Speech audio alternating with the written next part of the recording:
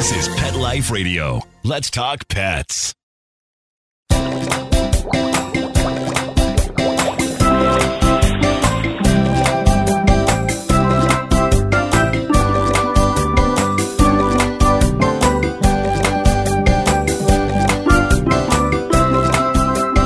Welcome to Aquarium Mania. I'm your host, Dr. Roy Anong, speaking to you from the University of Florida's Tropical Aquaculture Laboratory. Thanks for joining us. When you think of an aquarium, you don't usually think of aquatic beetles. My guest today, Dr. Jiri Hulser, however, thinks people have things all wrong. He says that beetles are much more interesting than fish. So why is a forest insect expert such a big bug lover? Join us as we learn more about keeping aquatic beetles from entomologist Dr. Jiri Hulser. We'll be right back after these messages.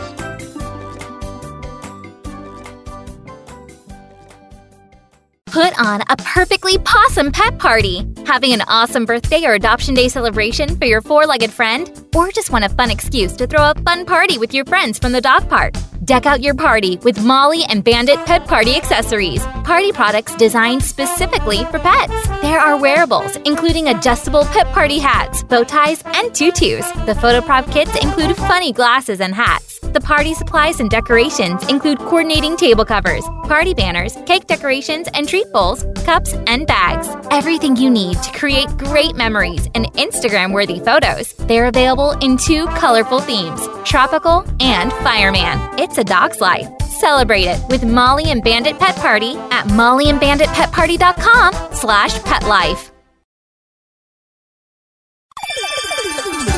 Let's Talk Pets on PetLifeRadio.com.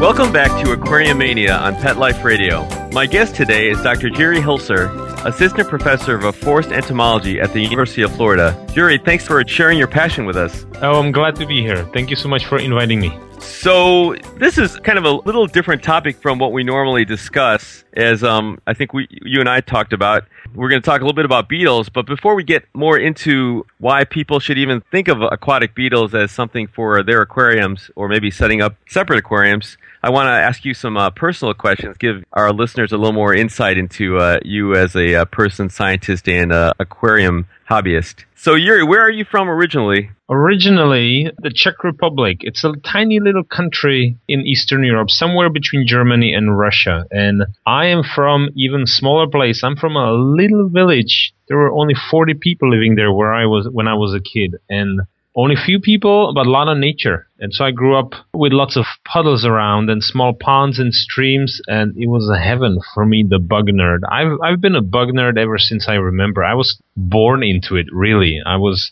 collecting and catching and eventually killing insects and other small creatures ever since I remember. And it just happened to be my passion even now in my employment. I happen to find employment actually in entomology. I'm in the forestry now, in the forestry department or School of Forest Resources, and I'm not a forester, I'm an entomologist. So tell me about your earliest aquarium. What do you remember was your earliest aquarium? So I don't know if this was my first aquarium, but I do remember very early on stealing my mom's pickling jars and putting various creatures in them, hoping that they'll survive, such as various aquatic snails and really whatever would move underwater. I've always been completely fascinated by the green world in ponds and puddles. This is something I cannot explain. It's just really beautiful and somehow inviting. It's like a different universe. When you grab a couple of these little creatures and throw them in the water, they start moving and they start living, they start communicating or eating one another and things like that. It's fascinating. And I remember even as a very small child, I was borrowing these pickling jars and eventually I would upgrade to aquariums or big buckets, and then I would make myself big. Let's say I had some old bathtub, so I made that into a tank for invertebrates. I had lots of aquariums. So you found a soulmate who shares your interest. Can you tell us a little bit about how you met your wife and the work she does as well? Indeed. My wife, Andrea Lucky, is also an entomologist. She studies ants. We met 10 years ago or so at an entomology conference. And she's also employed here at the University of Florida in the actual entomology department. And at the time we met, we were both keeping diving beetles. You know, not many people do that. And when you meet someone like that, who shares not only many qualities you admire in a friend, but she also shared a fondness for aquatic beetles, which was fascinating for me. Not that we got married because of that, but it helped. So maybe real briefly, what is your actual University of Florida day job? What do you do in the forestry group? So officially, I'm called a forest entomologist, which means that I'm supposed to have an answer to any bark beetle question people may have. I do mostly research, and it's mostly basic research. I'm studying the insects that are eating our forests, but most of them are not really pests. And so I study a lot about their biology, their relationships with other organisms, with fungi, bacteria, trees, and ultimately people. I also do a lot of extension, which means I'm helping landowners and the industry figuring out their problems with pests. And I'm also trying to involve people, such as kids or various hobbyists, into understanding and loving the diversity of insects in our forests. Well, that sounds pretty actually interesting. I have seen some of the work you've done and some of your presentations, and it is pretty fascinating. So now let's hit the aquatic beetles, and maybe start by trying to give a little primer for our listeners. So how many families or maybe species, whichever you think is easier to relate to, of aquatic beetles are there, and which would be good candidates for aquariums? Right. There are many families of beetles that have decided, evolutionarily speaking, to go back to water. As you know, insects originally evolved from crustaceans. That's millions and millions of years ago, from something like a fairy shrimp that happened to then live on land for a while. And then insects exploded in diversity from that. But a whole bunch of insects either kept their larvae in water at least, or both the larvae and the adults decided to abandon their terrestrial life and go back to water. And beetles have done that many times. The groups that are the most diverse or the most interesting and impressive and really diverse and abundant there are two groups really. There are the predaceous water beetles, which are the Dytiscidae, and then there are the water scavenger beetles, which are the Hydrophilidae. There are many other families of water beetles. We're going to skip them. Those are mostly smallish, not as diverse.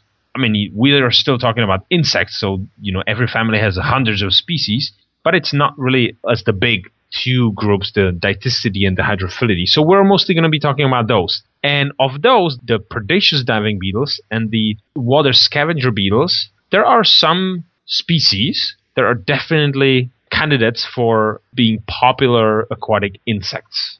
So can you tell us a little bit about beetle anatomy and their life cycle? Right. What they kind of do? Yep. Absolutely. So beetle anatomy is very easy. Well, it's actually not that easy, I should say. People look at a beetle and you see three parts. You see the head, the thorax, and the abdomen, which typically is covered by the elytra. Now, the truth is that beetle has many different parts, and they're mostly hidden underneath this exoskeleton. What we are really seeing is truly the head, that's correct. Then what people think is the thorax is actually just the first part of the thorax. The rest is hidden. And then we see the abdomen, which truly actually is not an abdomen. These are elytra, which are the first pair of the wings that have evolved to be a cover, kind of like a shield of the beetle. So it's nothing but wings that got skeletonized, and they're covering the rest of the beetle, which is fairly soft.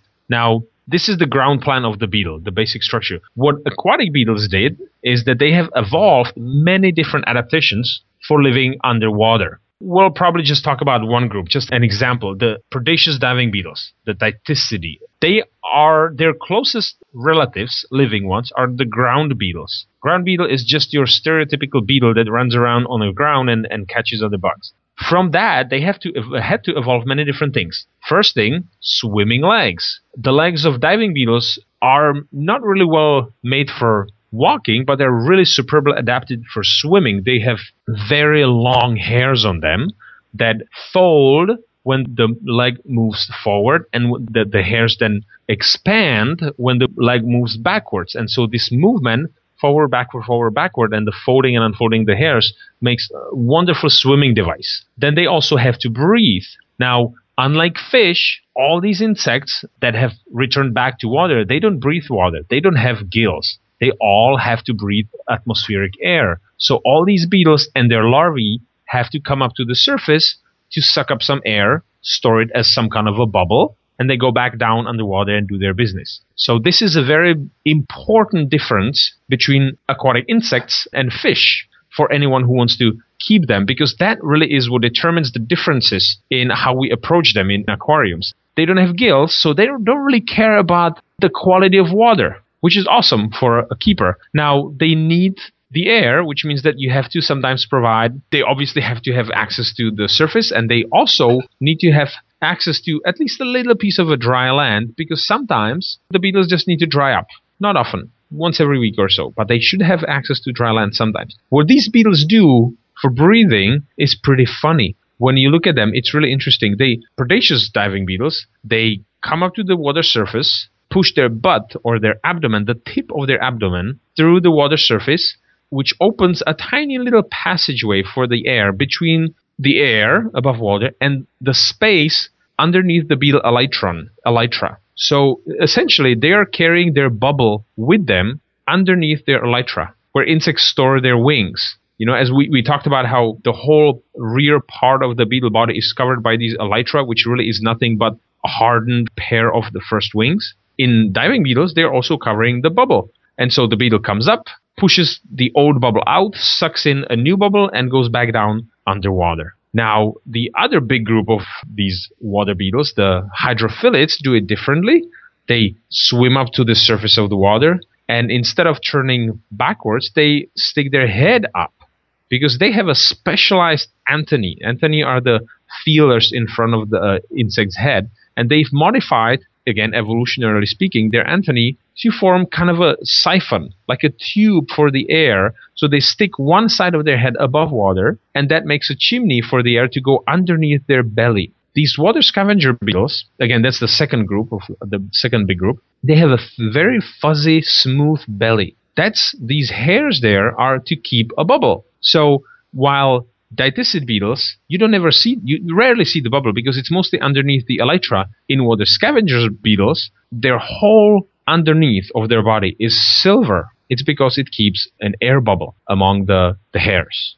And then they have many other adaptations so we talked about to live in underwater, that we talked about the swimming legs, we talked about how to breathe. There are many other beetles that have adapted to seeing better underwater. There are, for example, the whirligig beetles, the ones that you see swimming fast on the surface of ponds and sometimes even rivers. They have 4 eyes. They have a pair of eyes that's looking above water and that's adapted to seeing well above water. And then they have a pair of eyes underwater so that they keep an eye on dangers from underneath. And all these insects have many, many other types of adaptations. Now, the one that you see probably the most obvious is their hydrodynamic shape. The bodies they look like a droplet. They're very smooth, very compact, and that makes them also very beautiful, if you ask me. Because they're not like a lot of other misshapen insects. All these aquatic beetles have to be very symmetrical and very neat looking and very hydrodynamic, and that makes them really pretty. And they're smooth, so they're often shiny, and they often have various iridescent types of coloring too. That is pretty fascinating. I didn't realize some of that, the way they breathe. How long can they stay underwater typically?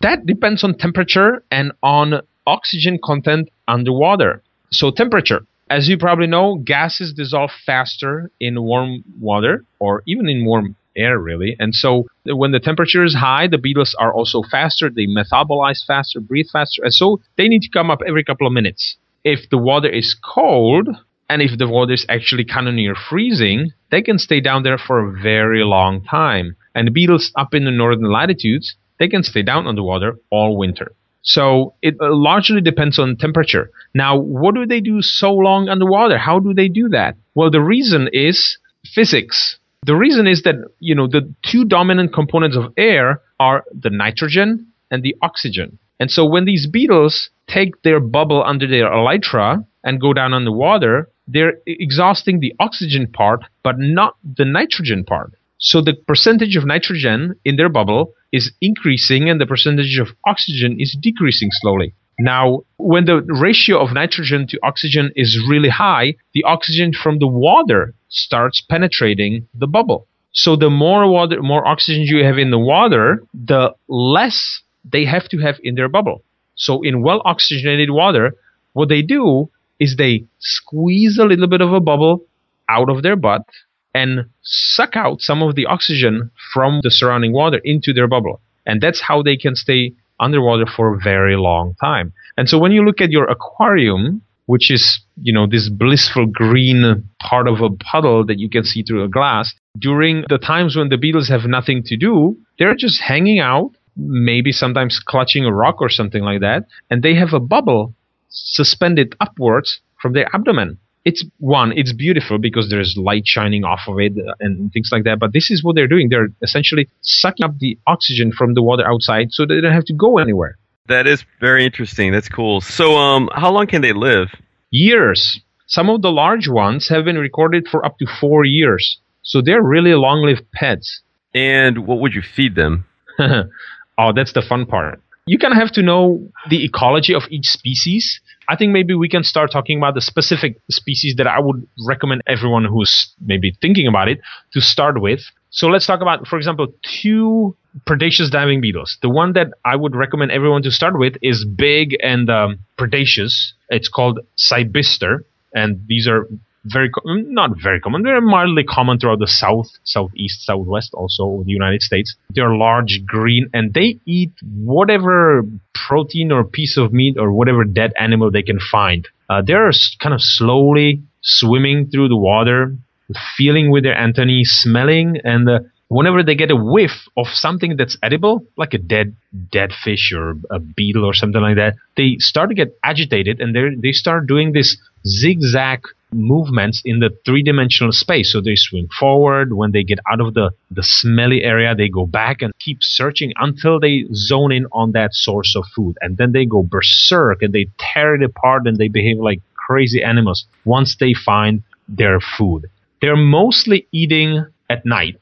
But if they are in your house aquarium for a while, they kind of lose their natural rhythms and they can swim around during the day very frequently. They are pretty much your house pets really at that time, and you can feed them whenever you want. The advantage of these beetles is that unlike vertebrates, they really don't need to eat very much. So if you're talking about this large Cybister, this large green diving beetle, if you throw a little tiny piece of meat in there, or let's say half of an earthworm in the aquarium once a week, that's all. That's all they need. I would recommend giving them a little bit of a diversity of food. So sometimes if you squash a fly or a spider, or if you find an earthworm, as I mentioned, or something like that, they will be grateful. But they're not very demanding. In fact, I would say feeding them a little bit less is better because they keep active.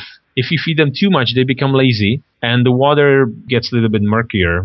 But really, I would say the less you feed them, the better for them and for you as the viewer of these insects. Hey, Yuri, let's take a short break and we'll continue our discussion with beetle expert Dr. Yuri Hulser after these messages from our sponsors.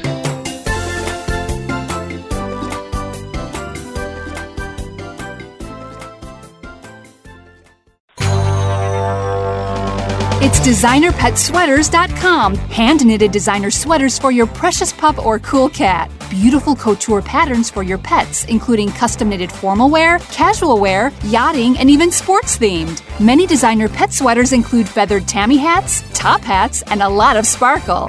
Each sweater includes leg loops, front paw sleeves, and leash opening. Visit DesignerPetSweaters.com to order your 4-legged fashions today. Large or small, we fit them all. DesignerPetSweaters.com. Let's talk pets. Let's talk pets On Pet Life Radio. Pet Life Radio. PetLifeRadio.com.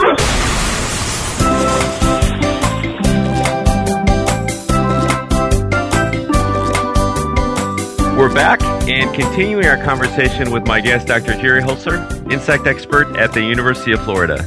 So, Yuri, sorry, could you go ahead and continue on with your description of beetles that folks would want to keep in their aquariums? Right. So we talked about the predaceous diving beetles. They mostly eat meat, mostly dead meat, whatever rotten thing you can throw in there. Some of them are able to catch little fish maybe or tadpole, mostly at night when these animals are kind of sleepy, not really moving very much. But they're not really bad predators at all. They're slower than the fish and they don't really see very well underwater.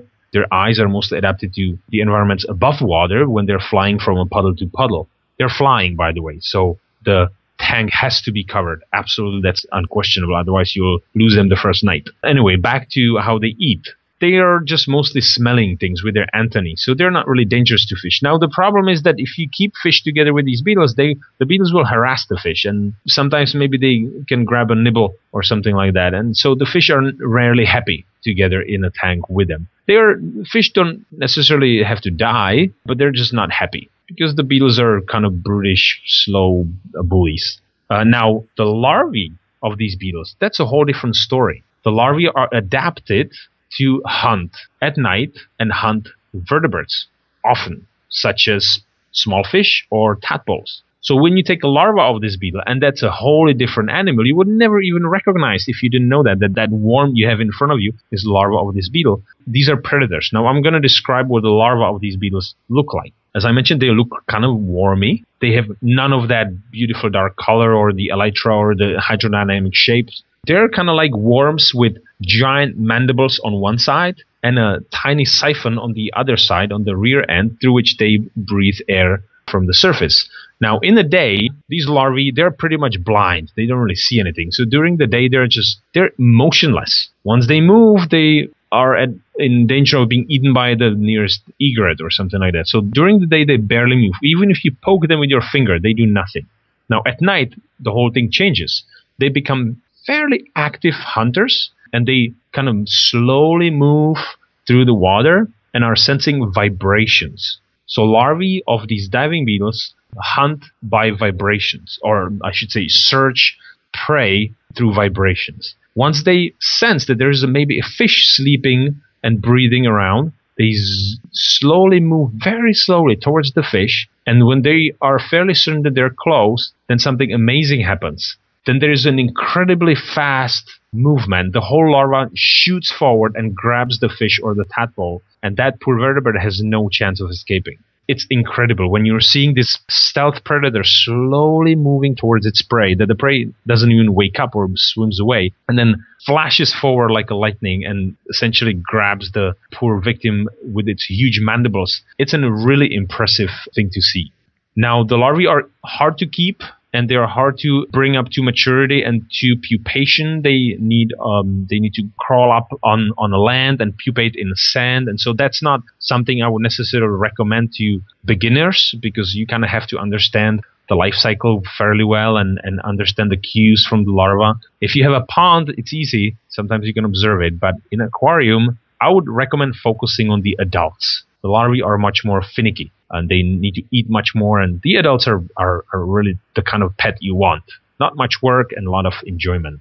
We talked about food. Maybe I'll say a couple of words about the other big group, the water scavenger beetles. Yes, definitely. Okay, so the other ones are the water scavenger beetles, which are the ones that I mentioned have a bubble on the belly. That's the main distinguishing character. And those are not really predators. They can eat anything. They can eat anything from dead fish all the way to vegetable matter. They eat algae. They eat pretty much whatever has some nutrient content. That's why they are called water scavenger beetles. Now, they are very interesting beetles, but they have none of the grace and calmness of the predaceous beetles. Those are kind of like a pigs of the puddle or the pond. They are frantic. They move fast. They don't swim as nice as the Dytiscids. This is actually interesting. Dytiscids swim with their legs synchronously. In Dytiscids, the predaceous beetles, their hind legs are large and they swim together like a breaststroke. Now, in the water scavenger beetles, they're frantically moving all 6 legs at the same time. So they're kind of fast, but they don't look very graceful. And they make a lot of mess. They eat a lot. They poop a lot. They make a lot of mess in your aquarium. They turn over plants and rocks, and they chew on plants. And they are very interesting beetles to keep for a while, but I don't know that I would want to keep them for a long time, just because they make a lot of mess. Are they iridescent as well, the scavengers? They can have many colors. Actually, they're mostly dark black. Now, there is one species in the southeast that's very common, Tropisternus aquaticus. It's in every puddle in the summer and even in like parking lots and such, and that has yellow markings on the sides of its body. It's kind of green and yellow. It's a fairly pretty beetle. But mostly, again, I would maybe recommend focusing on the diving beetles because even those are also more colorful. There's actually a species, probably currently the most commonly kept species of Dyticid. It's called Thermonectes marmoratus. It is a beetle from Arizona, and the common name and the name in the pet business is the sunburst diving beetle. It's a black beetle with lots of yellow dots. It's very striking visually. It's like a very large black and yellow ladybug swimming underwater. It's really beautiful, and it swims very gracefully. It's a very, very happy pet, easy to keep. So sunburst diving beetle. Now that you're talking about colors, that's probably one that I would recommend keeping as well. The one is this sunburst diving beetle, and then the big green predaceous beetle. Those are the two that I would probably start with. So can you keep groups of them together, or are they right? If they're the same species, you absolutely can. The more, the happier. You might even get eggs. They sometimes reproduce kind of happily, at least mate and produce eggs. The larvae, as I said, are more difficult to actually keep. But the beetles, the adult beetles, are happy together. Now, if there are different species, at particularly different sizes, the big ones can eat the little ones sometimes. So let's say if you keep the large green ones together with the sunburst beetles, and if you don't feed them a whole lot, the large green ones eventually eat all the sunburst beetles. That can happen. But if you feed them well, and if you're not worried about one dead beetle here and there eaten, then yeah, they can be kept together. So what would you recommend then in terms of what would be a really kind of cool setup for someone that is going to keep beetles? How would you set up an aquarium? So they require much less attention than fish, mostly because they don't really care about the water quality. I would actually recommend the less busy your aquarium is, the better for the beetles. I would recommend no bubbles, no filtration, no water movement if you don't have to. Because the beetles, as I said, they're sensing vibrations, they're orienting by vibrations and by smell. For them, stagnant water is best. So no filters, no bubblers, nothing like that. Now, what happens routinely is this. I mean, you feed them protein, you feed them meat and earthworms and such occasionally. So that does build up some nutrients in water. The beetles don't care about the quality of the water, but you probably do, because sometimes the water gets murky and kind of stinky a little bit. And so the way I set up these aquariums is a thick layer of gravel on the ground and lots of plants. Lots of plants. The more, the better. The reasons are two. One, the gravel on the ground eventually builds up bacterial populations that recycle nitrogen and deposit nitrogen. And so your water doesn't get gross and smelly, even if you keep feeding your animals meat. Now, the plants obviously oxygenate water and can outcompete algae. And they can keep the water very clean. So something like a dense moss or simply submerged aquatic vegetation, and plus the thick layer of gravel, they keep the water really clean, even if you don't have any filter there. Because your beetles don't have to be fed as much as fish. You feed them, again, once a week, maybe. So that nutrient input is not very big, and the water and the bacteria easily take care of that, take care of the refuse and the beetle poop. They don't poop very much because they don't eat very much. So now, let's say you're not really anywhere near a natural kind of setting where you can get these. Where could you find these? There is a company that sells them. They used to be called Hatari. They're out of Arizona. I believe they changed the name somehow. I'm happy to provide the link. So you can order them in a mail, and they'll come, and you can just drop them in your tank. Very easy. They are easy to ship. These beetles, as I mentioned, they evolved from ground beetles, and so they breathe atmospheric air. So it's easy to transport them. You just put them in a box with moist tissues or some moss or something like that, peat moss, and they can stay there for a couple of days. It's not a problem. So you can just order them from a company, and they'll send you the live ones. But honestly, catching these bugs in the wild is a big part of the joy. It not only lets you understand the environment they live in, which I think is very important for successful breeding and keeping, it also lets you understand the diversity we are talking about. So far, we talked about 2 species because those are the ones that work best for me. The reality is that there are hundreds of different species out there in puddles and ponds and rivers. They have different colors, different sizes, different ecologies, different preferences. They eat different stuff. It's amazing when you start understanding diversity of insects, even through just this one or two groups. But I understand, you don't always live near natural ponds. The advantage of these bugs is that they fly and they are very good at looking for ponds and puddles. And so they appear even in places where you might not expect them. They often end up in people's pools, in parking lots. They're very frequently collected at big lights in dark nights. So let's say you go to a gas station somewhere in the middle of nowhere. There's a good chance that if they have some big light on during night, that there is one or two diving beetles flopping around on the concrete, because the beetles are flying at night and they're orienting themselves by the moonlight, or they can get confused by a regular street light. So they're actually, you can catch them sometimes even randomly. Occasionally, you don't even have to really go after them. Now, is there any trick to handling them, or can they hurt you or anything like that? Anything that folks need to be aware of? The large ones can bite. The larvae can definitely bite. The large ones can bite a little bit. It's nothing you need to be worried about. They can pierce your skin a little bit, but it's not that bad. Now, what they do is that they smell. They have glands in their thorax that have toxin in it. It's a milky substance that smells really bad and is slightly toxic to fish. This is their defense against fish. It doesn't do anything to people. You're just going to smell a little bit if you grab them with your hand, so you just wash it off. But just be aware of, don't eat them if you don't have to. So maybe that, and use a net like you were talking about. Net, absolutely. Net is essential, yes. Yeah. All right, well, I think that is a really, really great introduction to aquatic beetles, and I'm definitely going to have to look into this a little bit more. We are unfortunately out of time, but I want to thank our guest, Dr. Yuri Hultzer, and our producer, Mark Winter, for making this show possible. Did you have any final words of wisdom, Yuri, for the listeners?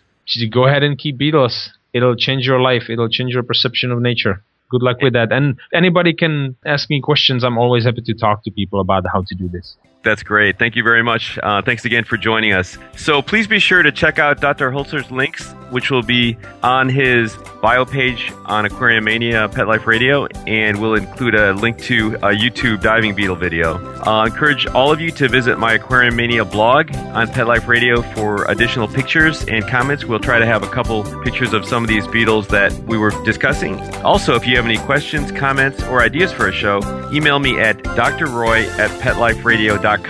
That's DRROY @petliferadio.com. Until next time, please visit your local aquarium stores, keep your tanks clean and your fish healthy, and for something completely different, try an aquatic beetle tank. Let's Talk Pets, every week on demand, only on PetLifeRadio.com.